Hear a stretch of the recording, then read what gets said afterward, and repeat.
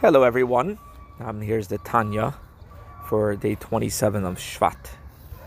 The Alter Rebbe was discussing how the latent love, the hidden love within every single Jew is powerful enough to overcome any temptation of doing a sin, because the love for God is so powerful that is ready to give one's life for God. Of course, we're ready, every Jew, to not violate any sin.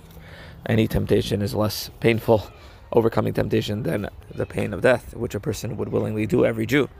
And the Alter Rebbe continues to say the same thing is not just staying away from sin, but doing all the positive commandments. That every Jew is also ready to do that as well.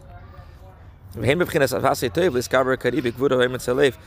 in the category of doing good, one can employ the power of the hidden love too to strengthen himself like a lion with might and determination of heart against the evil nature which weighs down his body and casts over him a sloth which stems from the element of earth that is in his animal soul. This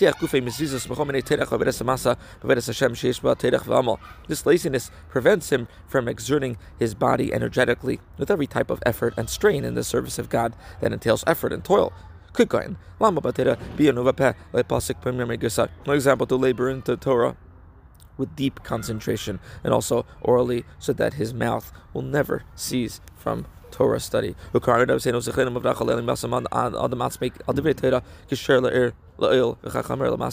our sages have said, a man should always submit to the words of Torah, like the ox to the yoke and the donkey to the load. Similarly, with regards to devout prayer, he should exert himself with all the strength he can muster. So too with regard to serving God in monetary matters, such as the duty of charity. So the bottom line is that every Jew can exert his energy in praying and Torah study and giving money much more than they're comfortable, and tzedakah, because we have this innate love for God that empowers us to be able to do that in a very powerful way. May our mitzvahs bring about the coming of Mashiach now.